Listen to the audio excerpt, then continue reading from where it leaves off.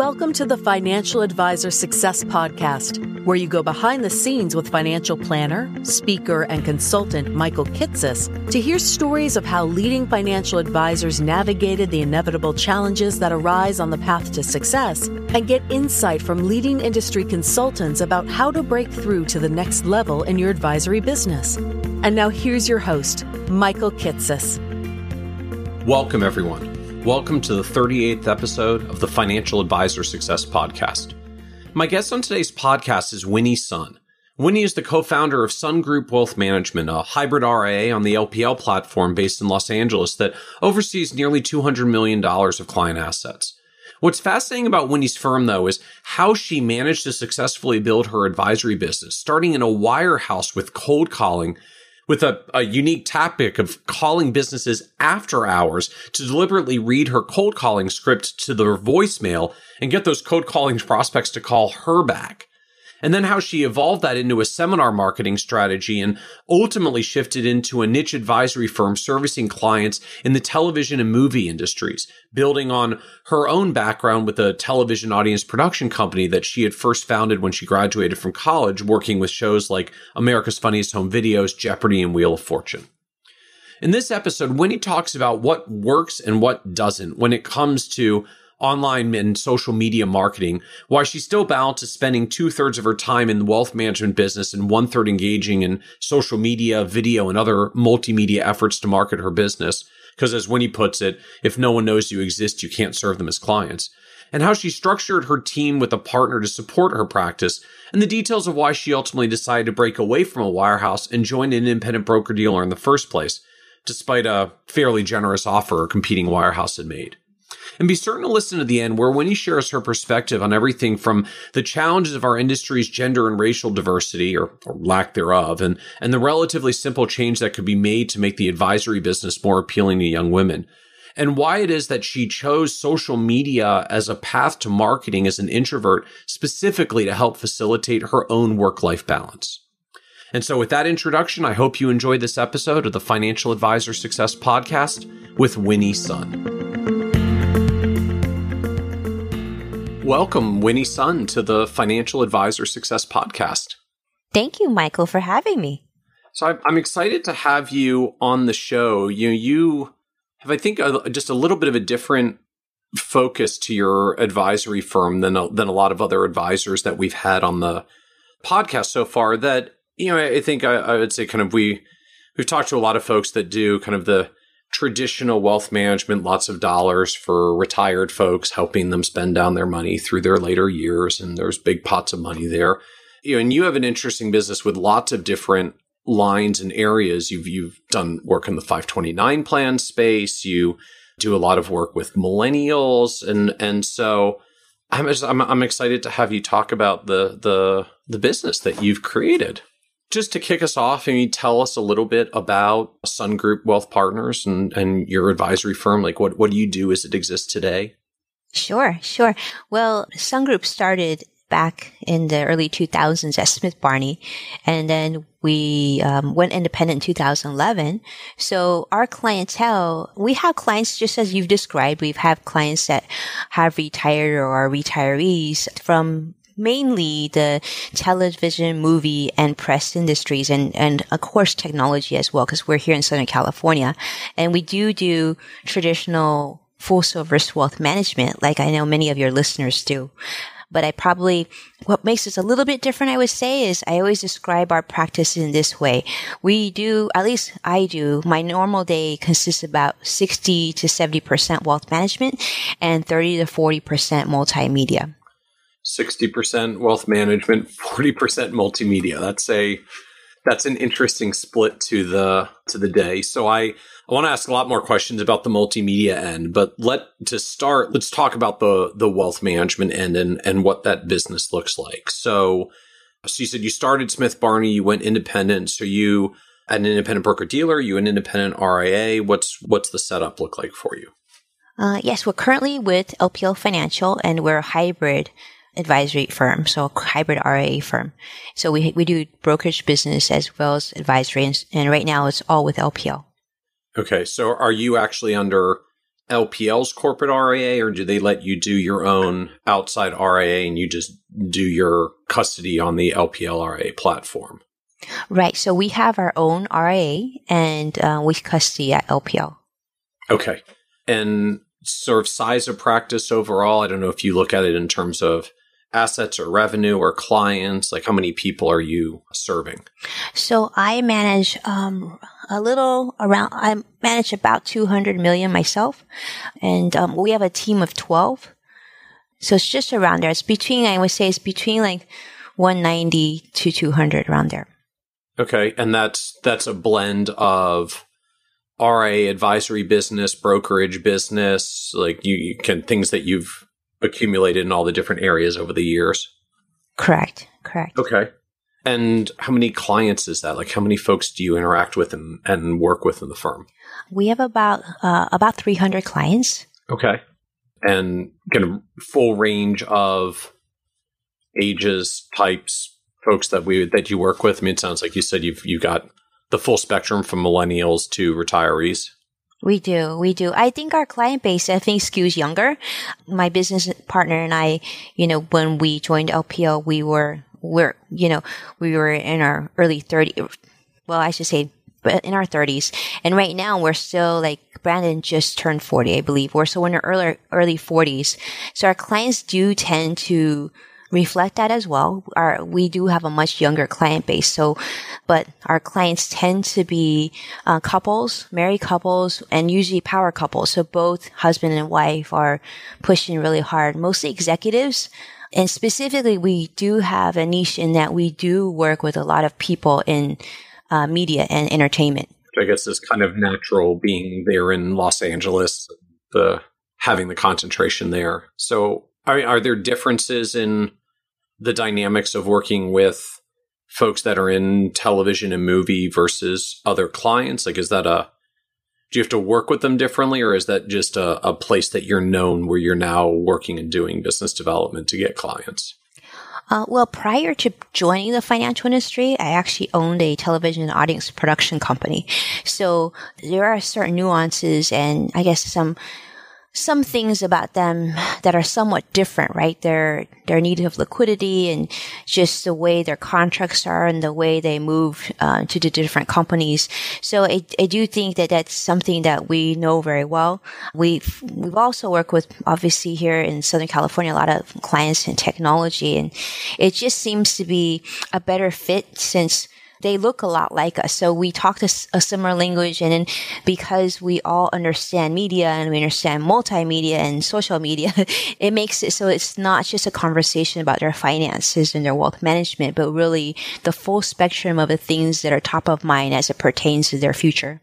Okay. Well, it makes sense, right? You can, just the nature of niches, you can talk their business and their world a little bit more effectively when you've lived it for a while. So what's the structure of what you do for clients? Like, are you focused more on the investment management end? Are you more on the financial planning end? Are you a blend of each? Like, what does the ongoing offering look like for clients? Sure. I think we definitely buy financial planning. That is the core to our practice. That's usually where I come into play. I do handle a lot of the more sophisticated financial planning needs for our clients. And then we have an area of our team that handles more of the daily trading, building of portfolios. We do meet as a committee to discuss the investment portfolios, but then we do have a group that handles that as their primary function, like trading execution, maintaining those reviews for clients and whatnot. So we run a very, very consistent practice, meaning that everything sort of is scheduled. So in terms of what, like how you manage portfolios, are you a firm that puts people into models, or like what does that process look like for you? We do have some models, but generally speaking, many of our portfolios are custom because we do have some clients with heavy concentrations of company stock or specific liquidity needs, or they have a lot of private equity, or it could have, it's just a multitude of different, but what is consistent though is we do have a lot of groups of clients at one company. So that does make it easier for us to manage the relationships. Okay. So part of the extension of your niche that you're particularly deep into a few companies in particular. Exactly. Okay. And what does it look like from a revenue perspective? Like, are you mostly advisory fees? Are you doing a lot of commission-based business? Are you a firm that charges separate planning fees as well? What does the revenue mix look like for you? Well, we're getting to be more and more such. So, we're a hybrid firm, so we've always had brokerage business and advisory business. Given the regulatory environment that we are in, we're definitely skewing a lot heavier in advisory than any other segment of our business. But nonetheless, we do quite a bit of financial planning. We don't charge for financial planning currently. We could in the future. It's just, having come from a wirehouse where we didn't, in many cases. So we just kind of kept that consistent for our client base. But that could change going forward. I think the needs of our clients and the needs of our practice are changing. So we're keeping very open-minded to what we're going to do the next chapter. And you said you have a team of 12. So what does that look like in terms of the structure? Are those advisors, operation folks? Like, how does that break down for you? Yes. So my business partner and I, Brandon and I, have been business partners now for about 16 years. So we started at Smith Barney together, and he leads a team that handles the selection of investments, the monitoring investments, updating clients and whatnot. That's kind of in his group. And then we have our support staff, which includes several Series 7 licensed individuals. And then I call it my team. My team kind of leads not only in, I definitely walk in both roles, but obviously people come to me. Every new client actually meets with me, and I kind of lead on all the financial planning matters. And then, but I also lead in all new client acquisition efforts. So my team and I are what we have the video team, we have social media, they all report. I shouldn't say report. We all work together. So interesting. So you've got kind of team support around advising clients and team support around the marketing business development side of things. Right. Exactly. So what does it look like? I imagine you do too. Yeah. Most firms kind of build in team structures over time. And I've got a team that supports me on the blogging and handling all the behind the scenes stuff for the website. And then obviously our advisory firm is a whole team of people into itself. So in terms of advisor structure, are you ultimately still the lead advisor on all clients? Are clients kind of split between you and Brandon? Are there other advisors in the firm that handle client responsibilities after you do the business development? What does that allocation look like? So our firm is one book of clients. So everybody works with everyone. And we decided on that kind of early on. I mean, that might change in the future, but right now it's been that way, so that my goal was always not to have when a client calls in, I want them not to have to say their last name. We should know who they are. And I always felt that if I needed to ask their last name, then perhaps we have too many clients. So in terms of communication, I think they definitely do talk to me, but I think on a more regular basis on the portfolio reviews and whatnot, it'll be with Brandon or somebody in his group. We have trained millennial advisors, new advisors coming in, and we can always talk about that if you want to, but that's something that is going to take some time. So really, we want our clients are not, I guess, I'm sure everybody thinks this about their clients, so I apologize if this is kind of redundant, but I do feel like our clients are very special in that, if you have an Oscar coming out, right, and you have to attend the Oscars and your movie you're waiting to see how it opens. I mean, these are very specific clients, and they don't have a lot of time nor a lot of patience, and they do have a lot of sophistication. So it's not like I can necessarily put a rookie in front of them. It has to be a principal of the firm. And so because of that, Brandon and I have made a decision very early on. We just probably, to the benefit of our clients, maybe not to the benefit of us, we just decided not to grow so fast, so quickly, where we couldn't maintain the quality of the advice for our clients, or they didn't feel like the experience ever depreciated even as we got bigger. Yeah. So do you look at this as there's some capacity limit where that's going to break down for you and that you have to make a shift, or are you just kind of rolling with it and see what happens as you get there? I think that's a good question. I don't know. The capacity issue is a good question. I don't see that being an issue just yet. I think because we do a very good job managing assets, and we have a really specific system in terms of client maintenance and service. So I feel like that we're very strong in. But I do think that in order for us to grow more quickly, I think we have to adopt a model kind of like what you've described, Michael, for your own practice, and a lot of advisors who are very successful have done in terms of expanding what we do and who we do it with, and having other advisors join us. The question comes along to do we want to be a super OSJ? I'm not sure that I can answer that question just yet. But I think one thing I will say, I speak at so many of these financial conferences. I was just speaking at Focus, and I'm thinking I might meet you at FinCon. But I think there's a dramatic need for really building more personal branding and doing more social media. And a lot of advisors have asked me to help them with that. In fact, advisors are considering joining our firm just so that I can help them with that. So that's something I think we're exploring and certainly very open to doing.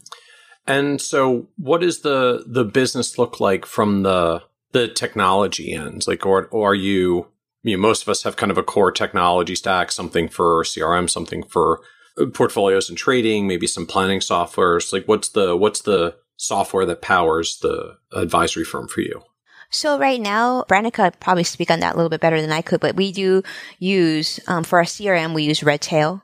We use several different platforms for research. So that's something that probably Brandon would speak better, but I know for sure, we use S&P, we use Morningstar, we use FactSet, a couple others. And really, a lot of the news that we follow, I think, and research is readily available on Google or on some of the various financial sites. Kind of the great internet is the great equalizer for access to investment research these days. Exactly. And my playground is obviously Twitter. So I do follow so much of my research on Twitter. So yeah, I think we have fully embraced technology, and actually we're creating, I can't go into too much detail, but we're creating some software just for ourselves to use. My husband, I'm fortunate because my husband is really high level.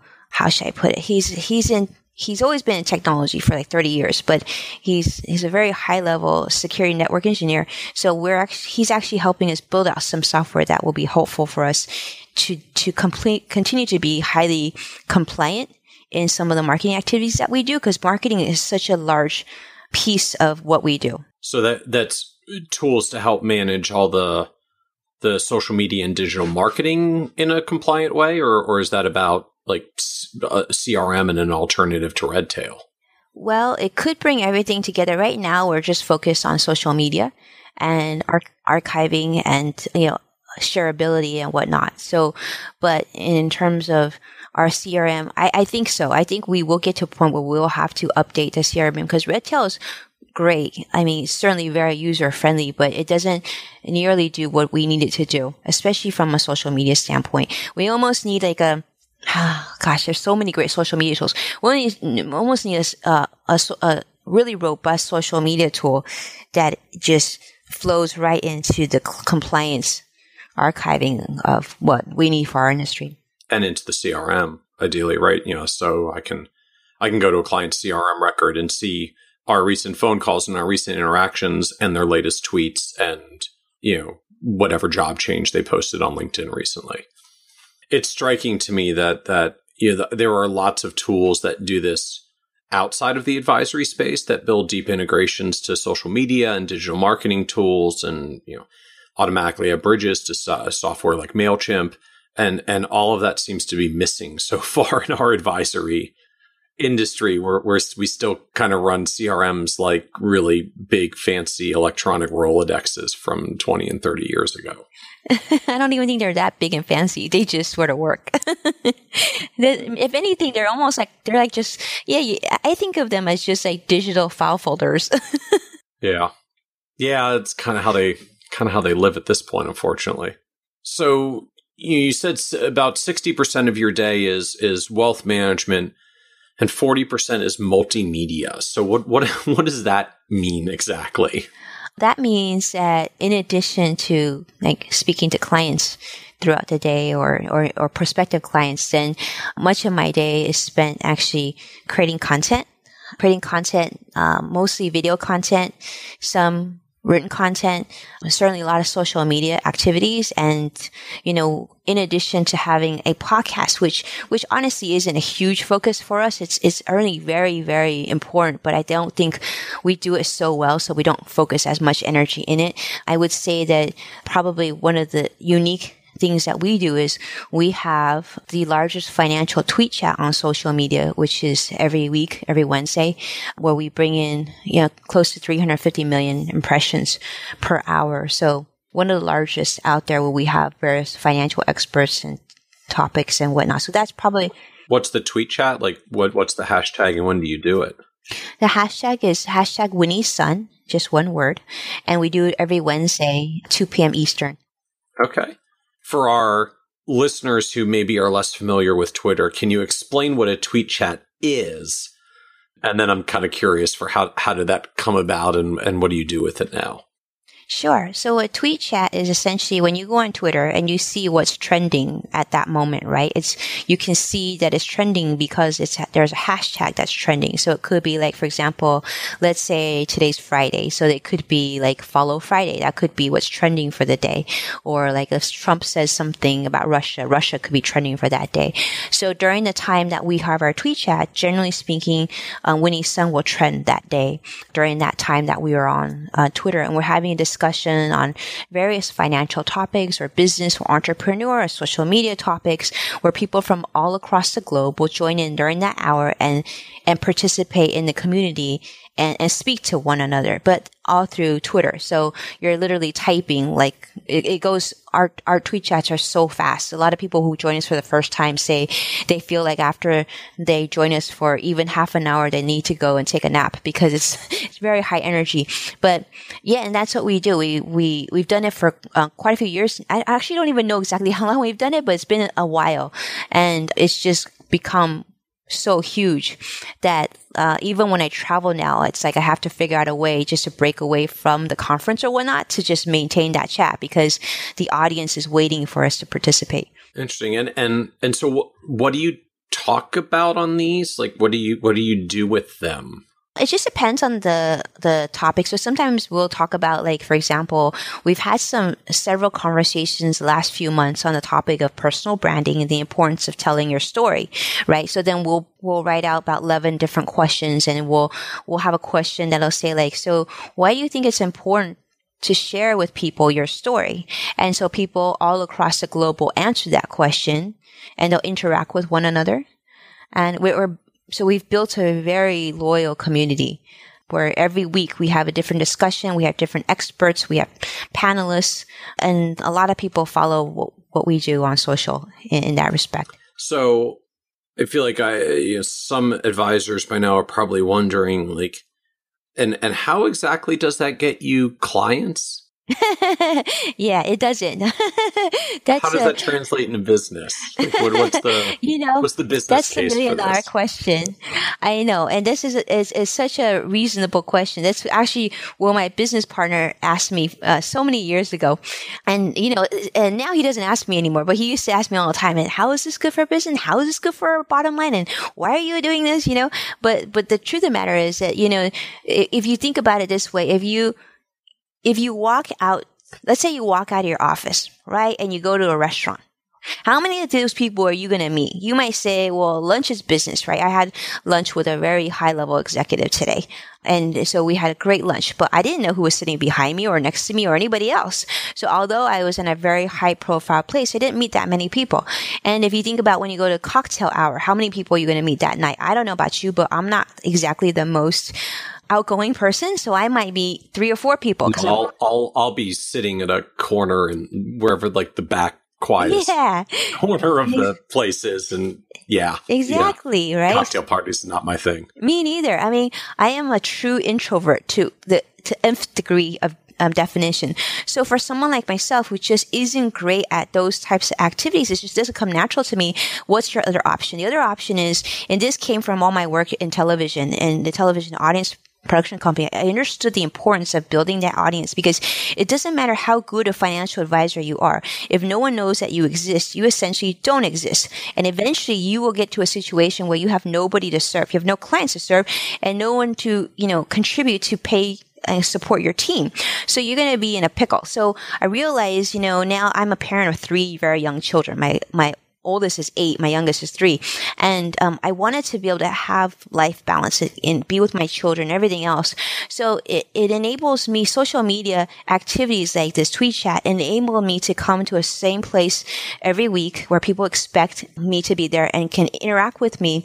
So while I'm talking to you right now during this very special time, I have people and processes and things out there still prospecting for me. So I have duplicated myself, which, my business partner says, you've duplicated Winnie. So I've duplicated Winnie out there. So it certainly has given me quite a bit of business. To give you an idea, I just signed a client from LinkedIn when I first started doing LinkedIn, and it was a healthy 8-figure client. And this literally happened about 2 weeks ago. I get a message on Facebook saying, Winnie, do you work with nonprofits? And I said, well, yes, of course I do work with nonprofits, and this is what I can do for them. And they said, okay, great. Well, I'll ask them if they have an interest, and if they do, I'll circle back with you. And so 2 days later, I get a call, and they said, well, I read your Wikipedia profile to them, and they decided that you were the one. We voted. It was unanimous. So we've already made instructions to the other advisor to liquidate into cash, and you just send us a transfer of paperwork and we'll send it over. We didn't even talk about investments. We didn't talk about fees. We didn't talk about anything. Just based on that, it's a healthy 7-figure account that's coming over. So yes, social media has been very good. And so they found you through the social media world? Like, this is presumably someone that's been following you for a while. I mean, how does that kind of inbound business come about? Well, it's a connection. This nonprofit one, I had connection with this person for a long, long time, and we're connected on all the different channels. But in particular, they are very active on Facebook. So they just follow all my shares and what I do, and they know me very, very well because of the interactions that we have. So always top of mind. Yeah. There's an interesting effect that just the steady stream of social media keeps you top of mind. The truth is, so much of what we do that works on social media, it's really not much more than like the good old drip marketing that we've been trained as advisors to do for a long, long time. It's just, we used to do it by trying to get people's business cards, and then we would send them a printed quarterly newsletter once every few months to try to stay in front of them. And now you can just send out LinkedIn updates and Facebook updates and tweets and do the same thing, and you don't have to pay for all the postage and mailing. Exactly. And you can still certainly, I think you've done a really amazing job with this. We're getting to be better. I think, building out that email list is critical. But I think that what we have done is we have created a reason for them to stay connected to us via these social media channels. So although I would love to get everybody onto my, like we talked about, MailChimp list, I don't think Facebook is going away. So if I can get them on Facebook, I feel like I'm 80% there. So you've been less focused on making email lists and more focused on just getting followers, page likes, things like that directly on the social media platforms? Yes, I think so. Because if you think about it, I don't know how much time you have per day. I imagine you're extremely busy, and our clients reflect us, right? And think about like how many emails are like you receive and how many emails like our clients receive, right? So I'm sure my clients, in my mind, they love me. And I know we have a very great relationship, but I'm sure my email isn't going to be like the first thing they're going to want to read, especially if it's something like an update or newsletter, right? They're going to probably wait till later after they get all their, like the movies approved and everything, and then all the talent, all they have to do. And then maybe once a week, they might read something from me, versus if I posted on Facebook or whatnot, when they're in their happy place with their families and just relaxing, they might actually see, what I'm sharing. So I feel like I'm being much more mindful of my audience and my, target market, and understanding to make it a lot more user friendly for them. At least with my client base, I found that to be more effective. And so can you talk a little bit about your balance of, content and doing video? I feel like advisors doing social media in general, there are not a lot of us that have gotten very active with it. When you get to video, it's even fewer that are involved. So, oh, really? I didn't know that. That's good to know. Yeah, I don't see very many advisors at all that have done things like try to build YouTube channels or try to build video followings. So can you share a little bit more about what you've been doing on the video end? Like, what are you doing and what have you found that seems to actually work and get some results? Sure. So I do appear in the media a lot. So you may have seen me on CNBC, Fox Business, Cheddar, like Megyn Kelly, a whole bunch of different shows. And what I realized that the power of video, right? It wasn't so much that they actually were up when I was on Maria's show on Fox Business at 6 a.m, but the fact that I could then share it, there was this kind of unspoken credibility. But most importantly, it was very easy, digestible content. So it was easy to watch, right? So, and most importantly, I really want to hone in not only on baby boomers, which is very, very important, but also our target market is Gen Xers and millennials are a really key focus for us because we do see money shifting. Not only that, I mean, I'm a Gen Xer and I know my parents now who are in their 70s, when they're contemplating important financial decisions, now they actually see me as an adult. So now they have a lot of these important conversations with me, right? And I can see that shift where a lot of my clients who are Gen Xers are having those responsibilities for their parents as well as their children. So it made sense for our team to focus our efforts on where the puck was going. And so how do you do that? It's very difficult for people just to read my Forbes column and say, oh, I want to do business with you. I mean, it's great that they do, but they don't know my tempo. They don't know how I speak. They don't know anything about me except that I wrote a piece that, resonated with them. So I realized that as uncomfortable as it was important to consistently produce content that triggered them to think that perhaps they need to reach out to me when they were ready, right? So we started creating some YouTube videos. I mean, frankly, I'm sure your podcast has a lot more listeners than my videos did. Videos don't have a ton of views. But as it got better and as we started doing more live on these social media channels, I do a lot of Facebook Live and I do some work on Twitter as well. All of a sudden, the numbers started to get very big really quickly and because of our social reach, because we already had the built-in audience. So like a lot of people starting on social media, they might have like 300 followers on Twitter. They might have like 10,000 on LinkedIn or whatever, maybe, a couple hundred on Facebook. But because I already have such large numbers, like on Twitter, as of today, I think we're like at 235,000 followers on Twitter, right? So we have the audience already built in that's ready to consume our content. So by sharing it on these platforms where they are, we've gotten a lot of traction. And it's for us, it's moved the needle. But most importantly, since I speak at so many conferences and I do appear on television shows, it also gives me a chance to get better at what I do.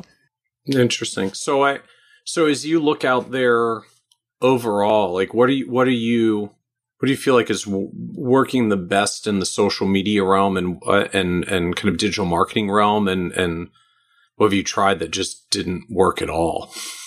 Yeah, actually, I'll give you, like, I just spoke at the Focus conference last week in Boston. And I think one thing that I learned and I shared was that, a lot of people think, well, you can just post one thing and spray it on all your platforms, right? Spray it on Twitter, spray it on Facebook, spray on LinkedIn all at once.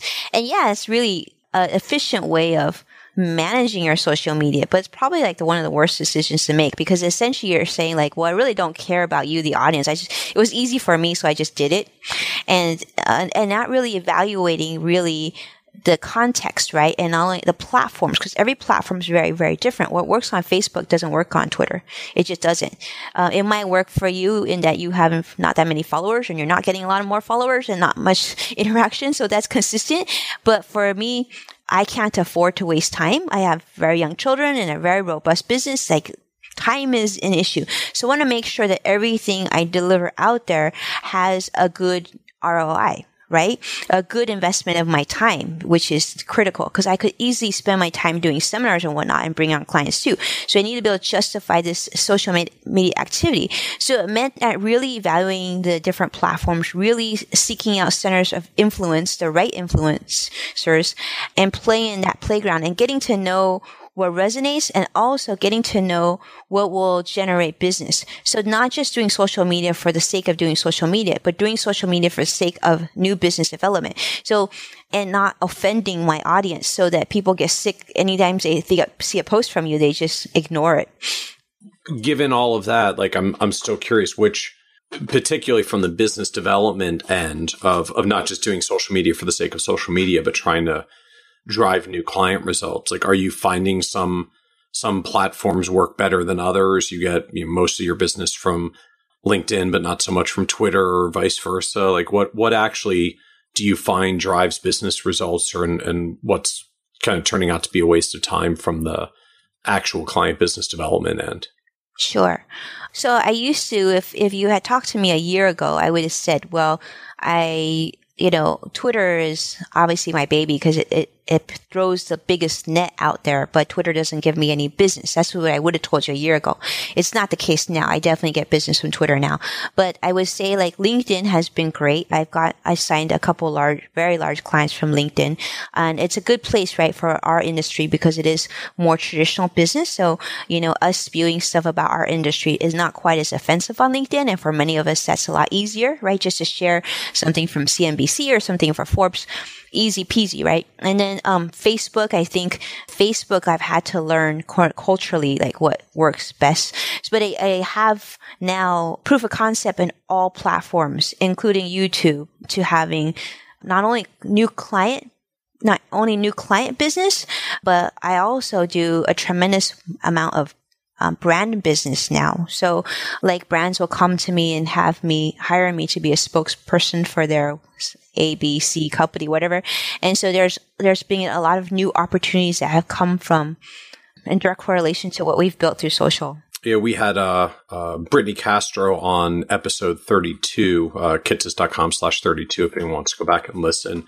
And she'd followed a similar path that the growth in social media and audience presence for her eventually led to opportunities for her to do kind of brand ambassadorship and work with some large companies in I think a similar context. So when you get down to platforms like LinkedIn, because I feel like that's at least industry studies would say that's the platform that advisors are on the most. I don't know how many of those are actually engaged on LinkedIn and how many say I'm on LinkedIn because once they made a LinkedIn profile that they haven't gone back to in several years. But like for people, I guess for trying to actually be active on LinkedIn, like what are you doing that's actually getting clients there? Is that like you're going outbound and trying to find people to work with? Is that you're sharing content there and then they're contacting you to do business? Like what does that interchange look like for LinkedIn? Sure. I always think that my clients are going to look just like me. And we've all read the studies. Everybody tells us that to be the case. And I think like myself being the introvert that I am, I'm not going to be the type that's going to like really jump out. If you come and try and sell me something or even introduce a concept to me, I tend to be the person who just will just ignore you. it's just not my thing. I don't like to be sold, but I like to be introduced to an idea. So that makes me to be a very hard target. But I think a lot of my clients are similar because our clientele isn't the normal client. It's a very specific type of client. So with LinkedIn, for example, this is kind of my strategy, at least from our client base. It may not work for everybody, but for my client base, what we do is whenever I have some time, I'll go on and I'll make connections with people at the companies that I already have clients at or industries that I have a lot of clients in.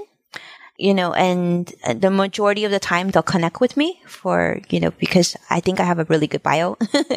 And, okay. Yeah, I spent like hundreds of copies to write my bio, but it's not perfect, but I think there's enough in there that somebody will find something that they can connect with.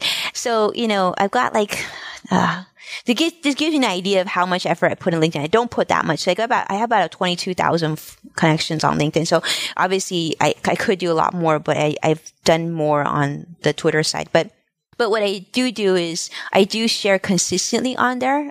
And what are you sharing? Like, what do you actually put on there that you share? Well, I think you did this as well, but I used to write for NerdWallet, right? I've written for Forbes now for about 5 years now. So some of that, sometimes I'll share that content. I'll also share other relevant news that's come out that I think is of interest. And because I have a lot of friends, like real friends, right? So a lot of them will comment. So that continues to re-engage and spread my content to their audience as well. So that's kind of how I've done LinkedIn. And so because of that, the only thing that I will message people or reach out to them, even if they accept my connection, I don't send a message saying, hey, it's great that you connect with me. Because I feel like if they did that to me, I would be a little annoyed only because I get so many messages anyway. So I actually don't do that. The only thing I do is once in a while, I'll wish people happy birthday or happy anniversary. And that's about it. And then if they then come back and say, hey, thanks, Winnie. That's great. I appreciate that. And can we jump on a call? And then I'll check out their profile and see whether or not I should jump on that call.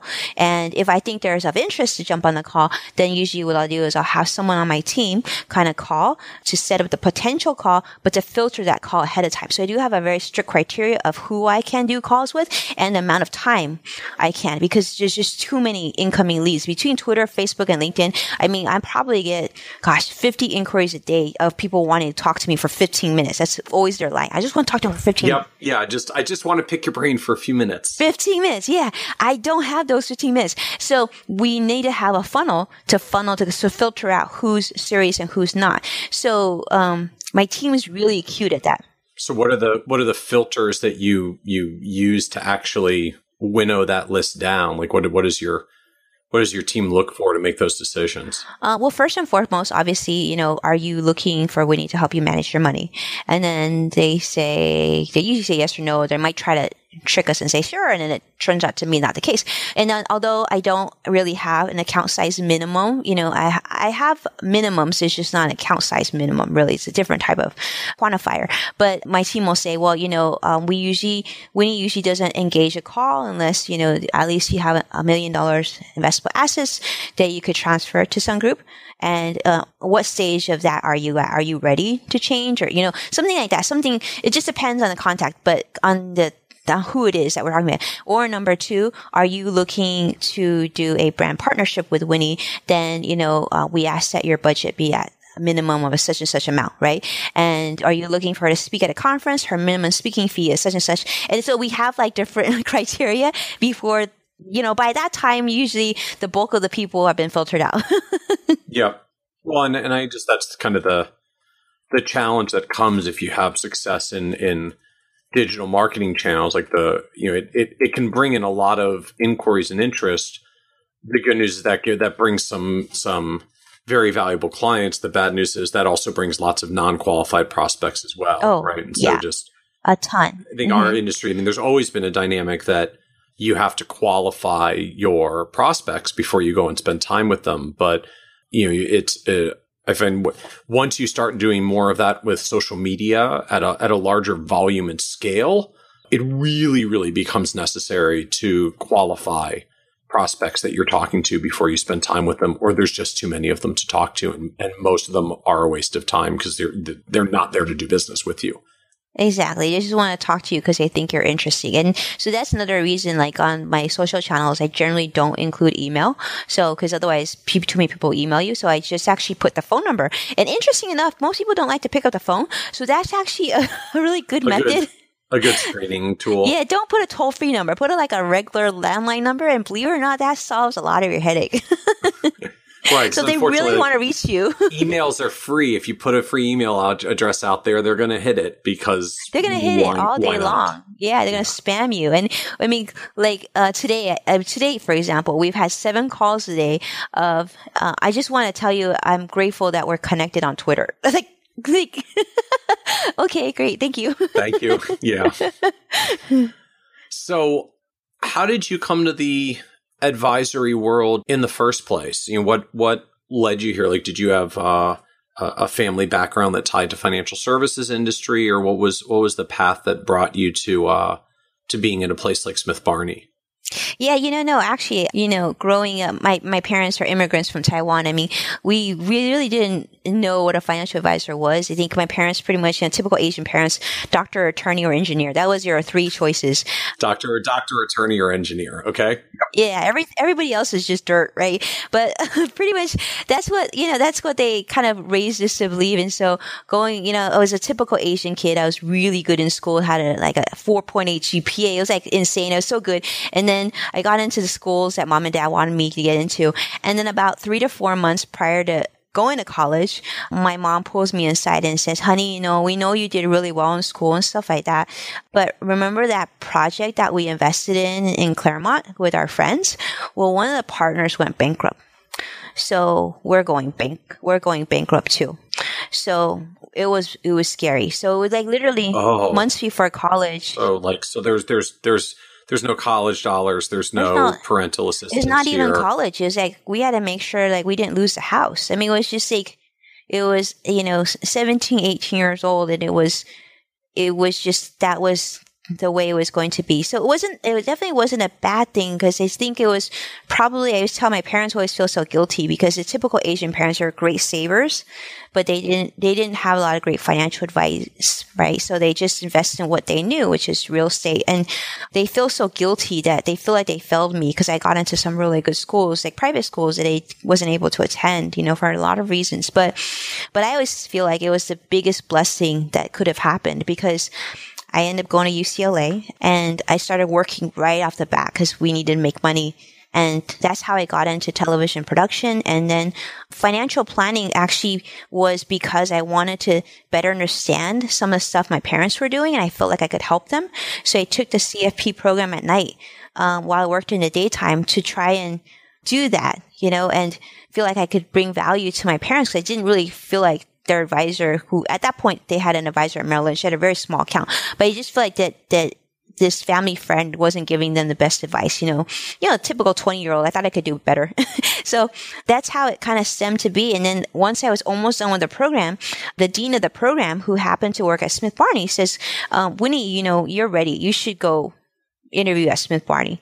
And that's really how it came to be. So I interviewed at Smith Barney. I was sure I wasn't going to get the position, because kind of like what we chatted about prior, I just went into this recruiting room of 100+ people, and I didn't look like a single person in the room. Everybody was good looking. They were all one nationality, and you're a 20-something Asian American female. Yeah, I didn't know this term until I walked into the wirehouse, where another advisor told me this is what I was about 2 weeks into production. But I learned from the financial industry that I'm a double minority. For a double minority, because you're female and you are not white Caucasian. Asian. Yep. So he says, this advisor, I still remember his name and everything else, but I won't say it. But he says, he was really nice about it. He says, wow, the manager got a good deal from hiring you because you're a double minority. And that's when I learned the term. But yeah, so I really kind of got into the industry kind of by accident, because I had a really great job prior to that working in television. I was doing really well. I was working, my clients include America's Funniest Home Videos and everybody else. So what pulled you over? What made you decide to make this the job instead of just letting the CFP classes be an interesting kind of hobby and thing you learned and read on your own while you continue to work in the television industry? Well, I think because my parents were disappointed. They felt that, they had sent me to a great school, and here I was working in television. They didn't feel that that was an appropriate industry. They didn't think that was to my full potential. And it was not law. It was not medicine. It was not engineering. Yeah. Exactly. And at least in financial, the financial industry at the time, Smith Barney did a great job with advertising.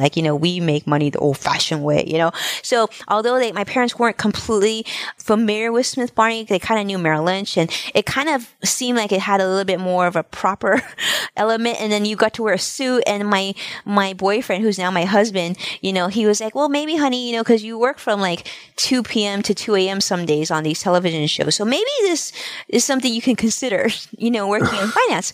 So really, it might be a slightly better. I think it's a striking thing, given how how hard the hours are and how much work people put in when they're trying to get started as a financial advisor, that you chose it for better work-life balance during the startup years. I know, right? I mean, one of my really good friends, like I just had lunch with him yesterday, is Randy Jackson from American Idol. We joke about that. I'm like, I don't know if I made the right decision, but I absolutely love the financial industry. So it's great because now I get the best of both. I get to do media work as well as help people with their money. And I do it. I will say, I think, to me, it's going to sound funny because we're financial people, but it's never been about the money. I love doing it for the challenge and making a difference. And I really, really wholeheartedly believe that. So I have a wonderful business partner who I trust completely, who manages and keeps track of every dime and nickel that comes in. And so that gives me peace of mind that nothing's going to get lost. But aside from that, I practice with my heart. And I trust that I'll have enough money to pay my mortgage every month and support my family. But the rest of it, I really don't care that much about. Like, I just want to do it for the sake of doing it. So I think, I think a lot of advisors are going to be like, she's a complete dodo head for saying that. But that's just my personality. I didn't come from a lot of money. It's not that huge a priority for me. My husband didn't come from a lot of money. We live very comfortably now. And so I feel like I can make more of a difference doing other things. And like you, Michael, I know because I follow your stuff and you're absolutely a role model I've looked up to for so long. And, I think that I just feel like there's more to what we do than just what we do. And so that's why my business is the way it is. It's just because I don't want it to be one way. I don't want to only be a wealth management firm. I have no interest in that. If that were the case, I'd probably get bored and that's never a good thing. So it has to evolve, and I'm going to evolve it to a firm that my kids are going to still want to invest at. And so that's part of what it leads you as well towards continuing to do the multimedia and doing brand ambassadorships and things like that go beyond solely focusing on the wealth management firm itself. Mm-hmm. Yeah, I think that was the case for me because I was sick of, and I tweet this often, but basically what I said is, I was just tired of the story that my industry was sharing about me. So I just decided to start sharing my own story. And that's what we did. So now when, it used to be you would go to a cocktail event or a social event, charity event, right? And people was like, oh, what do you do? And they're like, oh yeah, I work at DreamWorks. I'm in marketing. Like, oh, wow. And everyone's so excited. Oh, and what do you do? And I was like, oh, I'm a financial advisor. And then like, oh, great. Oh, great. Oh, you know what? I got to catch up with Betty. I'll see you in a little bit. And then they would just leave. So I call it the financial advisor stink, So I felt like it was just, there was a negative connotation that if they met me, they would feel that I was going after their money when they didn't even get to know me. So I knew that I had to change that conversation and that impression. So I've completely changed it so that now I'm in a situation where I go into a room and everybody wants to introduce me to everybody. And that's exciting to me. And now they're asking if I would consider managing their money. So the conversation's completely changed. So I can be my introverted self and not say too much, and business now comes to me. And that took 5 to 6 years to get to that point. Interesting.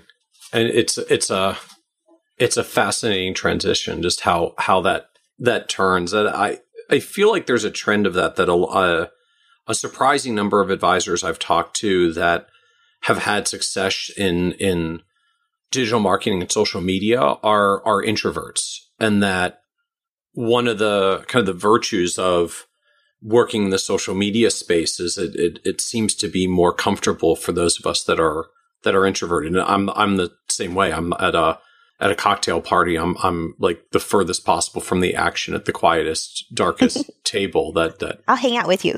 Yeah, we can hang out together in the corner where there's no noise and traffic. But social media just kind of works. Like it doesn't, I don't know, as an introvert, it doesn't have the intimidation factor, I guess. I don't even know what to call it. That just makes cocktail parties sound dreadful to me, but social media is fun. Yeah, social media is so much fun. Yeah. So you got started at Smith Barney.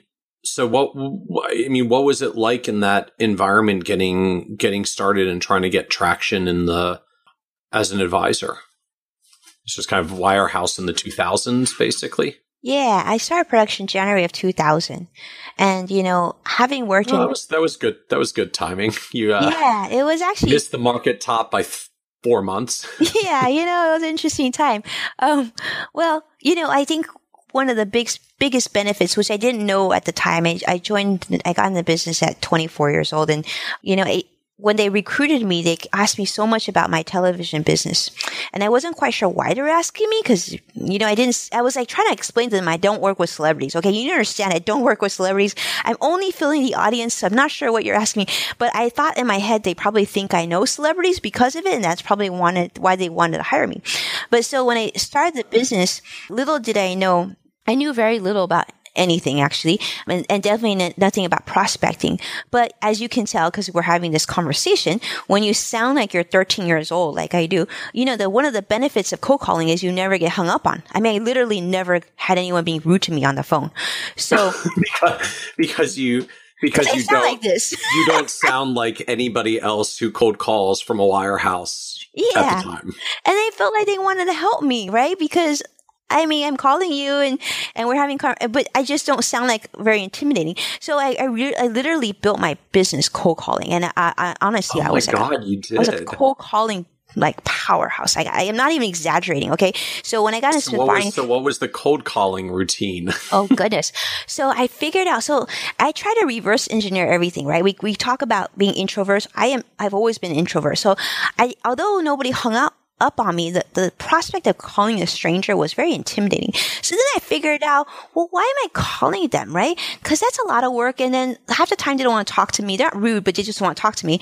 And it just seems like I'm interfering with their life and I wouldn't want someone to call me, so I shouldn't do it. So what I ended up doing is I would come to work all day, of course, but around 6 o'clock, I would start calling people. And so my husband, who's like this really brilliant techie person, he created a spreadsheet for me. So for example, let's say I was calling Boeing, right? And I knew their phone number was like 714-712, da-da-da-da. So my husband created a spreadsheet so that I had every single number on that spreadsheet. So all I would do is call at night when everybody went home and I would leave a voicemail. Like, hey, this is Anna Marie. Leave me a message. I'm not here. I'll call you back tomorrow. If you need engineering, call that. So I'm like, okay. I would call, hi, Anna Marie. This is Winnie with at the time, blah, blah, blah. And I like to, I'm blah, blah, blah, this, I think my spiel was like, this is Winnie's son calling from Smith Barney in Pasadena, and I'd love to get a chance to chat with you. Can you please give me a call back? And I just leave my phone number. And I would do that. I literally left hundreds of messages every single night. And the next morning, I just sit in the office and wait for people to call me back. So your cold calling script was leaving messages because you didn't want to actually have to deal with the people. Because so that way they didn't have to tell me they weren't interested. So my ego didn't get hurt and it would save me time and it was a lot easier because I could literally just knock them out. And while I was doing this, I was building my lead list too. So instead of buying a directory of, let's say, Boeing, right? I just wrote down phone names. So if I wanted to call them again, I could call them during the day and now I would know their name. And so, I mean, how many people called, I'm just curious, I mean, how many, if you left 100 messages for Boeing folks or 200 or however many you'd go through in an evening, like how many callbacks did you actually, I mean, I guess this worked. Well, I probably go through about 400 a night. You'd get 3? So 400 a night, and I probably get like 12 or 15 calls back. And I mean, I did really well. I mean, like Smith Barney has they have something called Blue Chip Council, which is really tough. In the first 4 years of production, right, I hit every single goal. And like in two or 3 years, I was already in the corner office. So I was killing it in terms of prospecting. By doing cold calling that avoided actually calling people that would answer the phone. Yes. Exactly. And then, the cold calling of course, script was that straight flight. I mean, it was really just kind of, hi, I'm Winnie. I'm from Smith Barney. I'd love to get to know Michael, you. This is Winnie. Call me back. Yeah. Or it could be as simple as, hey, Michael, this is Winnie calling from Smith Barney here in Irvine. Can you please give me a call back? My number, That's it. So they didn't even know why I called. Just that, please call me back. And they'd call back. And then what happens when they call back? Like, Hi, Winnie, I'm Jim. You left me a message yesterday. Yeah, that's how, hi, it's always like, hi, Winnie, this is Jim. I'm not sure why, but you left me a message. What's this regarding? And then I would, of course, I work Smith Barney. I'm a financial advisor, and I like to talk to you and meet with people. Something I don't exactly remember the exact spiel. This was like quite a few years ago. Yeah, and so that's how I built it. So it's just a numbers game, but because it was such a painless numbers game, I just, and then because no one was saying no to you because you called after hours. Exactly. If they didn't call back, that meant they weren't interested. And what I would do is I would repeat the process. So I would call them, and then I would call them again, and then like another month over, I'd call them again. So where were you getting the numbers, or would you just start like sequence dialing? Like if you know, I sequenced it. If you know Boeing is area code and exchange such and such, like you just do 00010002, and you just go through the numbers. Exactly. Oh my gosh! You would cold call messages all night and then take the callbacks during the next day to try to set meetings. Mm-hmm. And I didn't worry about do not call us. I would screen them, but do not call us. But I wouldn't worry about the timing of it because I think in California, we could call till 9:00. So that's essentially what I would do. I called the companies. I didn't call people's homes. I called the companies until 9:00. And then I just waited. I could get in early and just wait. And during that time, I wouldn't just... And I guess, ironically, the cold calling process is very efficient when no one answers their phone. It's just however long it takes to ring to voicemail, and then you leave your 15-second thing and move on. Yeah. So you can do quite a few every hour at that pace. And Smith Barney had these cool phones. Like you wouldn't even have to hang up. You just had this a drop button, so you could just drop the call, just hit drop, and you could dial again. So it was like like so fast. And you just dial them in sequence, and then write down on the spreadsheet if it was a live number, and see who calls you back. And a lot of times the call will be like, "Yeah, this is Betty. I now no longer work here. If you need to reach me, call Joey at this number." I'm like, "Okay, Joey's at this number," so then I'll put Joey. So were you like you would record the name from the voicemail so you would know who you just called? Yes, because otherwise you don't know, you're cold calling blank numbers. Yeah, and everybody says their name on the voicemail, so that's what's great. And and it sounds more familiar, sounding 13 years old and saying, "Hey, Joe, this is Winnie." Then they're like, "Oh, do I know you?" And they call you back, and that's what got you to a first conversation. Mm-hmm. Yeah, have a conversation, and and then I would invite them to a seminar because I learned that the most successful advisor in the office, she was doing seminars, or he was doing seminars, I should say. And so then I thought, okay, I should do seminars. So I started doing seminars, and then I would invite people to my seminar. So that would be my other next call. So once I started doing one call, then I started doing other calls, and then like the call would be like, "I just want to let you know I'm hosting an event, a lunch and learn event at the restaurant across the street from your office. I'd love to see if you would be able to attend." And I would just leave that message. And then what would happen about this was so cool about this system is that at some point, even if they didn't RSVP, they knew the event was happening. So they felt like I had already invited them. So if their schedule worked out, they would just come. They would just show up. Mm-hmm. And so that was the whole building process, was cold calling and then trying to get people to seminars. What was this seminar that you would do? Like, do you have a particular topic or a spiel, a thing that you would do for seminars that was working for you? Well, it's actually the same seminar I still do today. So, I don't ever talk about product at any of my events. So I generally, all my topics are personal finance related, and they stem from current news. Like, for example, like today, there's all this talk about how, baby boomers aren't moving out of their homes. And so millennials are having a real estate crisis because there's not enough homes to buy, right? So that could be something I decide to have a seminar and talk about. So it's really not so much about what I talk about, is how I talk about it and how I build a relationship once we're in the same room together. I do, as my business partner says, I show well. So people tend, I do know that, I've done this long enough to know that my closure ratio is like really good. So I just need to get in the same room with them and have some sort of interaction, for them to trust me. Interesting. So, and then you're just back to the numbers game. Just leave enough messages, get enough callbacks, get some number to the seminar. If you can get some number to the seminar, a segment of them are going to close. Wash, rinse, repeat.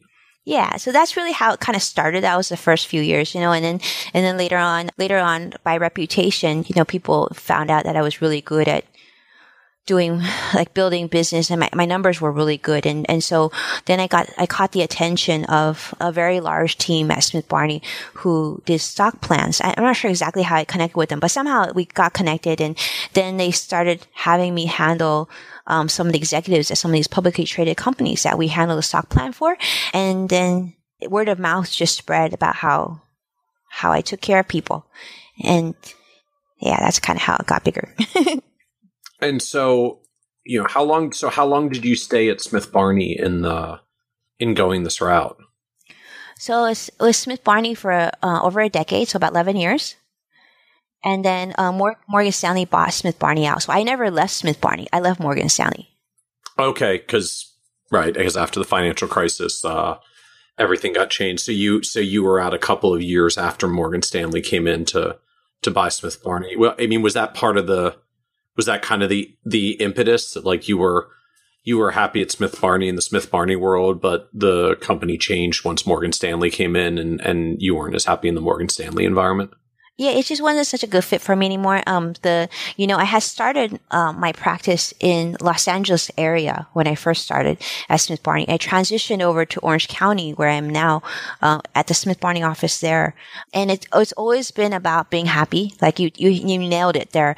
And I felt like the manager that I was with in Orange County, he really took me to a whole different level, meaning because of he was so strict, he was tough as nails, and he was completely no nonsense, but I did very well under that structure. I mean, everything was so fair. Everything, it wasn't that I was female or that I was like I wasn't like the off manager's favorite. Nothing like that. He treated everybody exactly the same, and that's where I did well. That wasn't necessarily the case with the place I was working at, the other Smith Barney office I was at.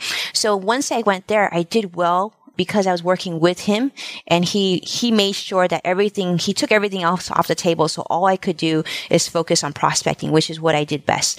And then when Morgan Stanley bought us out, he was a divisional director. I mean, he was handled so many offices, and his wife was a manager at the office too. And they all left because they couldn't handle working under Morgan Stanley. And that's actually the first time I even talk to a recruiter, because up to that point, everybody knew as Sun Group would never leave. Sun Group loves it there.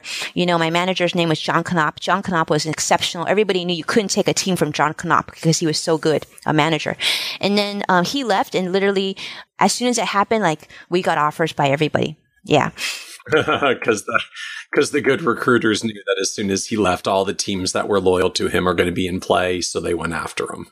Right. So they all came after us. And really the reason I came to LPL, and I didn't know anything about LPL, really. I knew almost nothing about it. I heard of it, obviously, because publicly traded and whatnot, but it wasn't like I had any negative or positive feelings towards the company.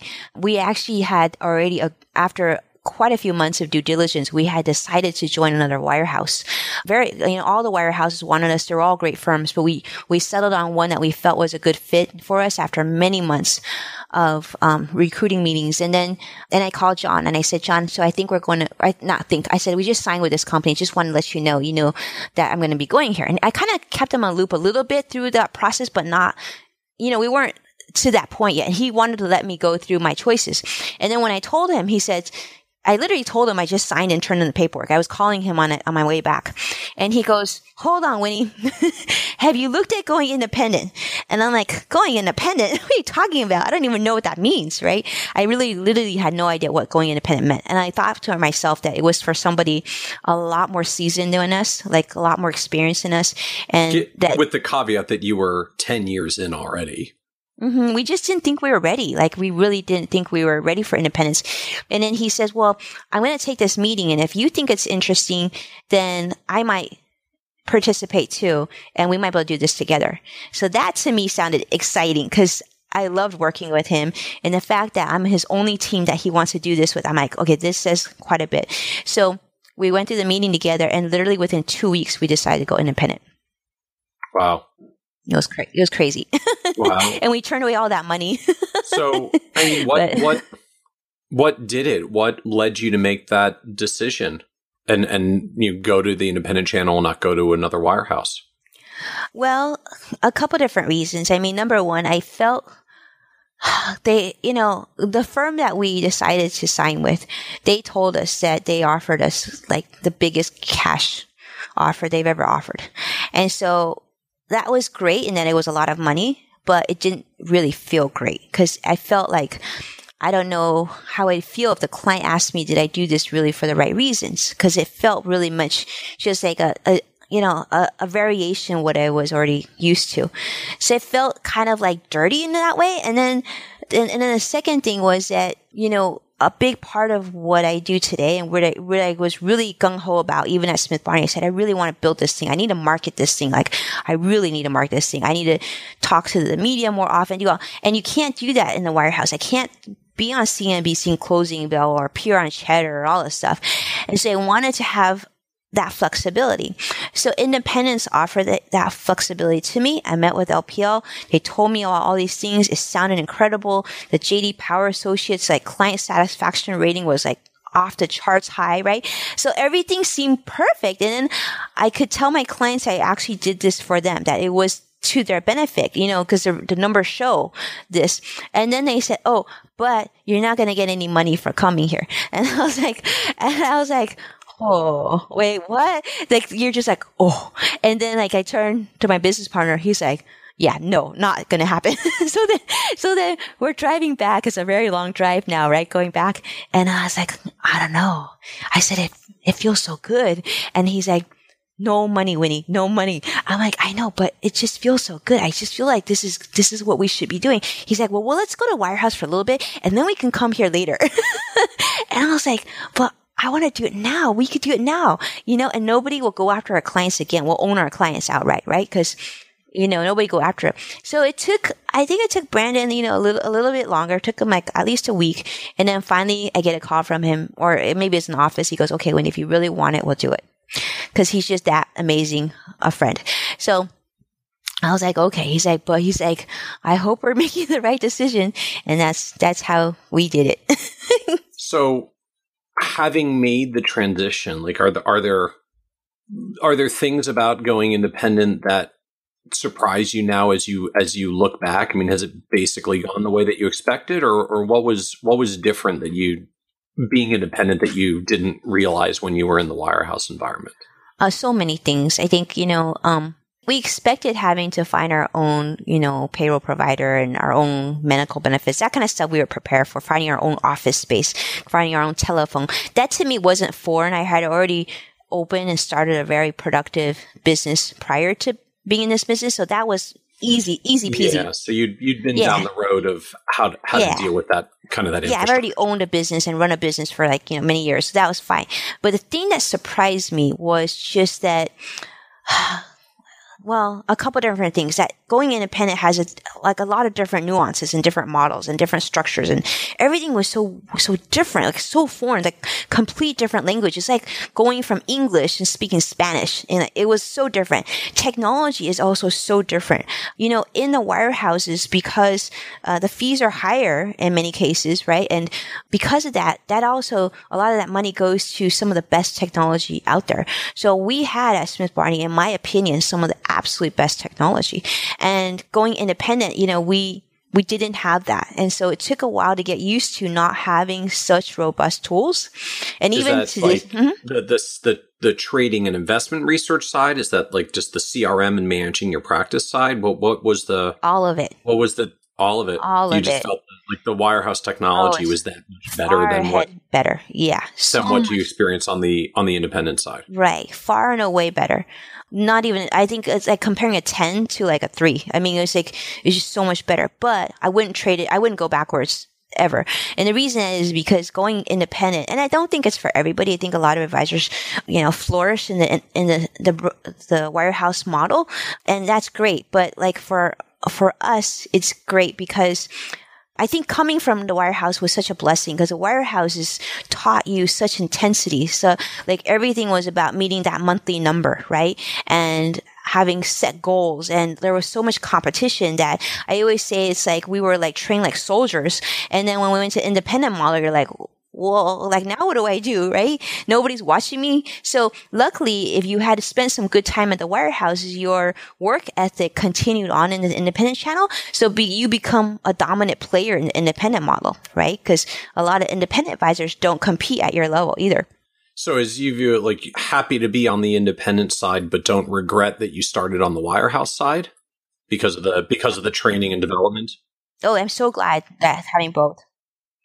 Yeah, I think it was a blessing to have both. I think the Smith Barney, I don't think I could have gone directly independent because it was kind of like Dumbo's feather. I do think that having the big brand firm name behind me certainly helps, especially with some of the clientele that I work with. It's like a very high, like exclusive clientele. They like the fact that I came from a big firm, that's been helpful. So there's like a boutique effect that like, well, you used to be at Morgan Stanley Smith Barney, now you're independent. Like that's okay. But if you'd just been independent from the start, it doesn't have the same kind of gravitas behind it.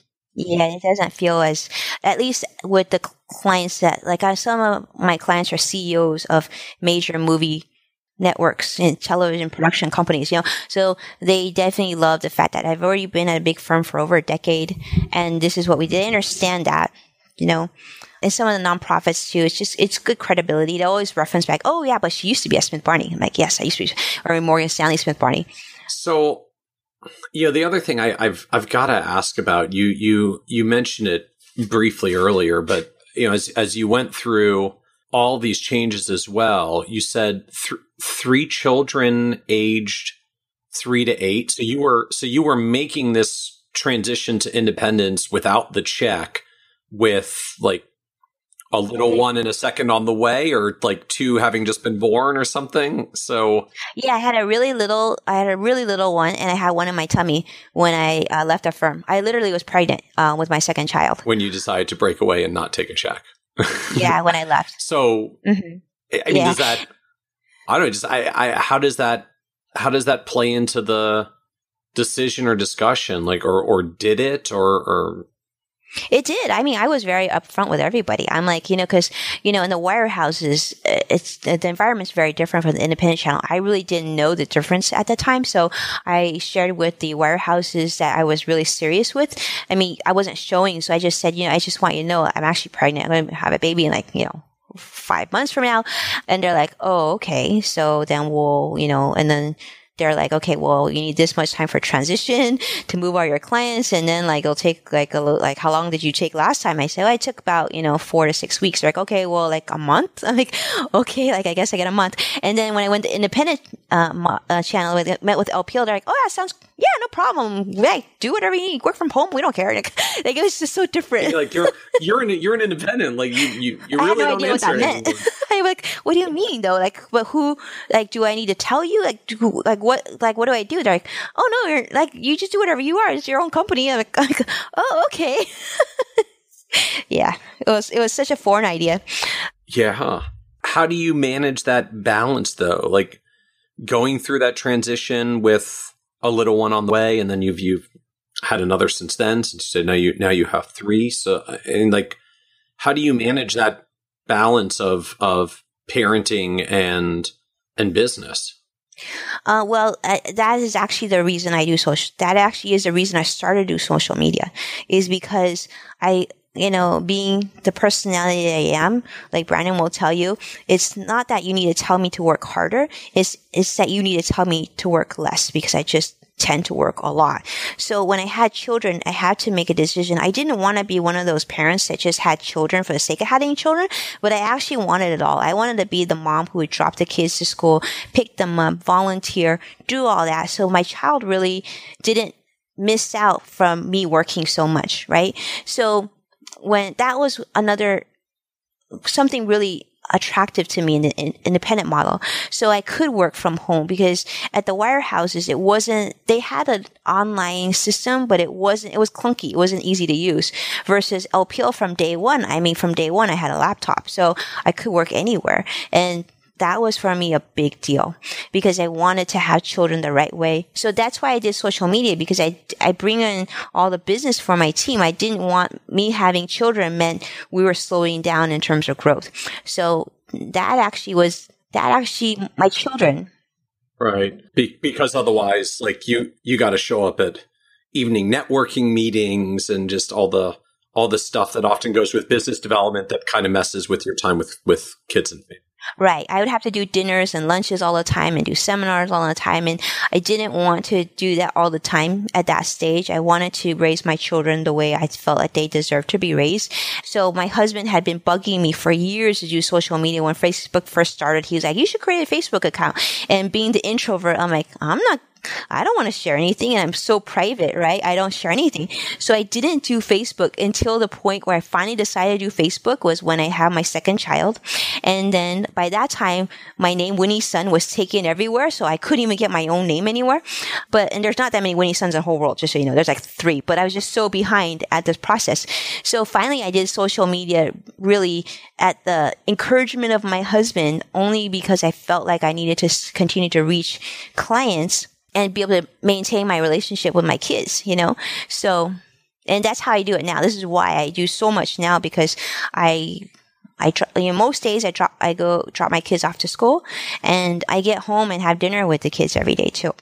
As we get to the end here, like the other thing I've got to ask you, you talked about maybe the awkward dynamics of being, quote, a double minority in the wirehouse environment. But, you know, as you know, our industry statistics are pretty abysmally bad for anything that has to do with diversity. 77% of CFPs are male, only 23% are female. That number's basically been flat for about 15 years.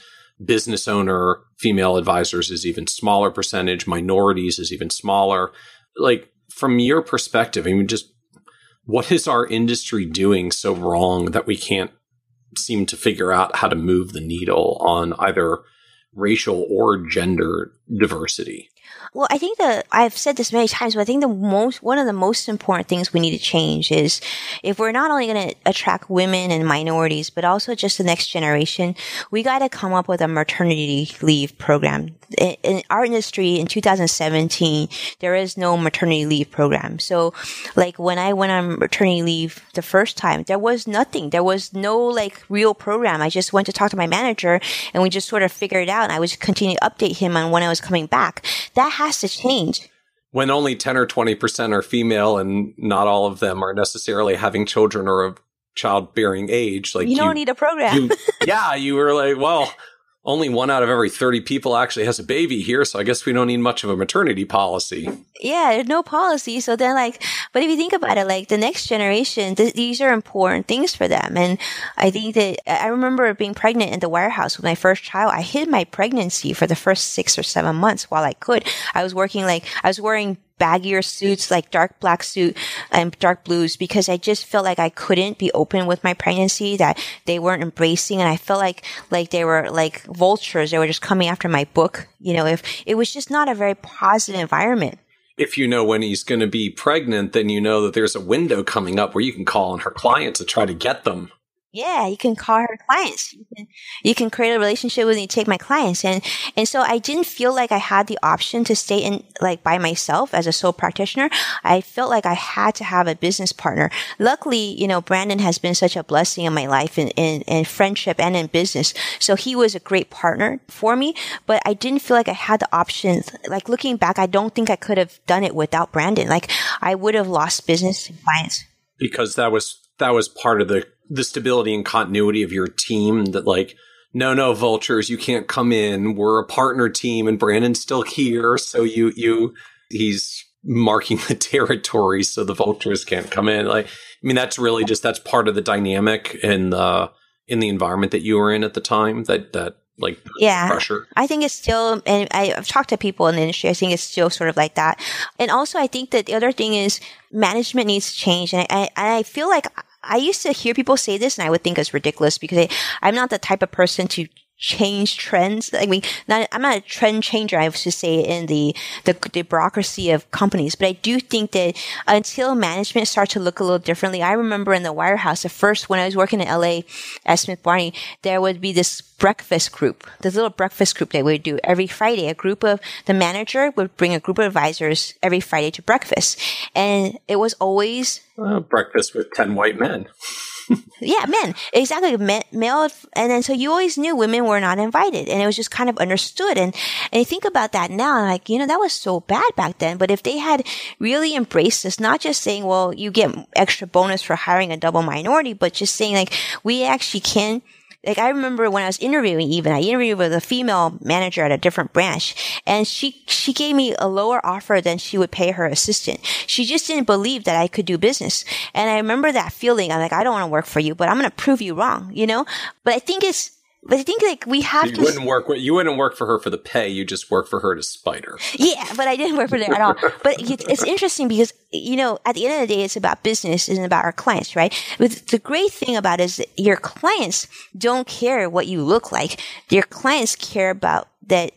They like you and they trust you, right? So it's so funny because our clients come in all different flavors. So why do advisors only come in one flavor? Well said. Well said. So as we come to the end here, and this is a show about success and advisors that have had some success, and we've long observed on the podcast that success, just that the word itself means different things to different people, right? Like some it's driven around dollars, some it's driven around growth, some it's driven around legacy, some it's driven around balance, like lots of different things that define success for us. So I'm curious, as you look forward for your path from here, how do you define success? I define success when my children say that mom was the best mom. And that's it. Because I think that means that I was present in their lives. I was able to provide financial support to them, and I was there to be for them. And that to me is the only thing that matters. Amen. I love it. I love it. Well, thank you. Thank you so much for joining us here on the Financial Advisor Success Podcast. Thank you, Michael. I'm so grateful for the opportunity. I'm a huge fan of you. Oh, awesome. Well, thank you. I appreciate that as well. Want even more ideas, tools, and resources on how to break through to the next level of success as a financial advisor? Check out the leading financial planning industry blog, Nerd's Eye View, at www.kitces.com, where Michael covers the latest practice management trends and financial planning strategies. And by joining the members section, you can earn IMCA and CFP continuing education credits, along with exclusive member content. Get it all now at www.kitces.com.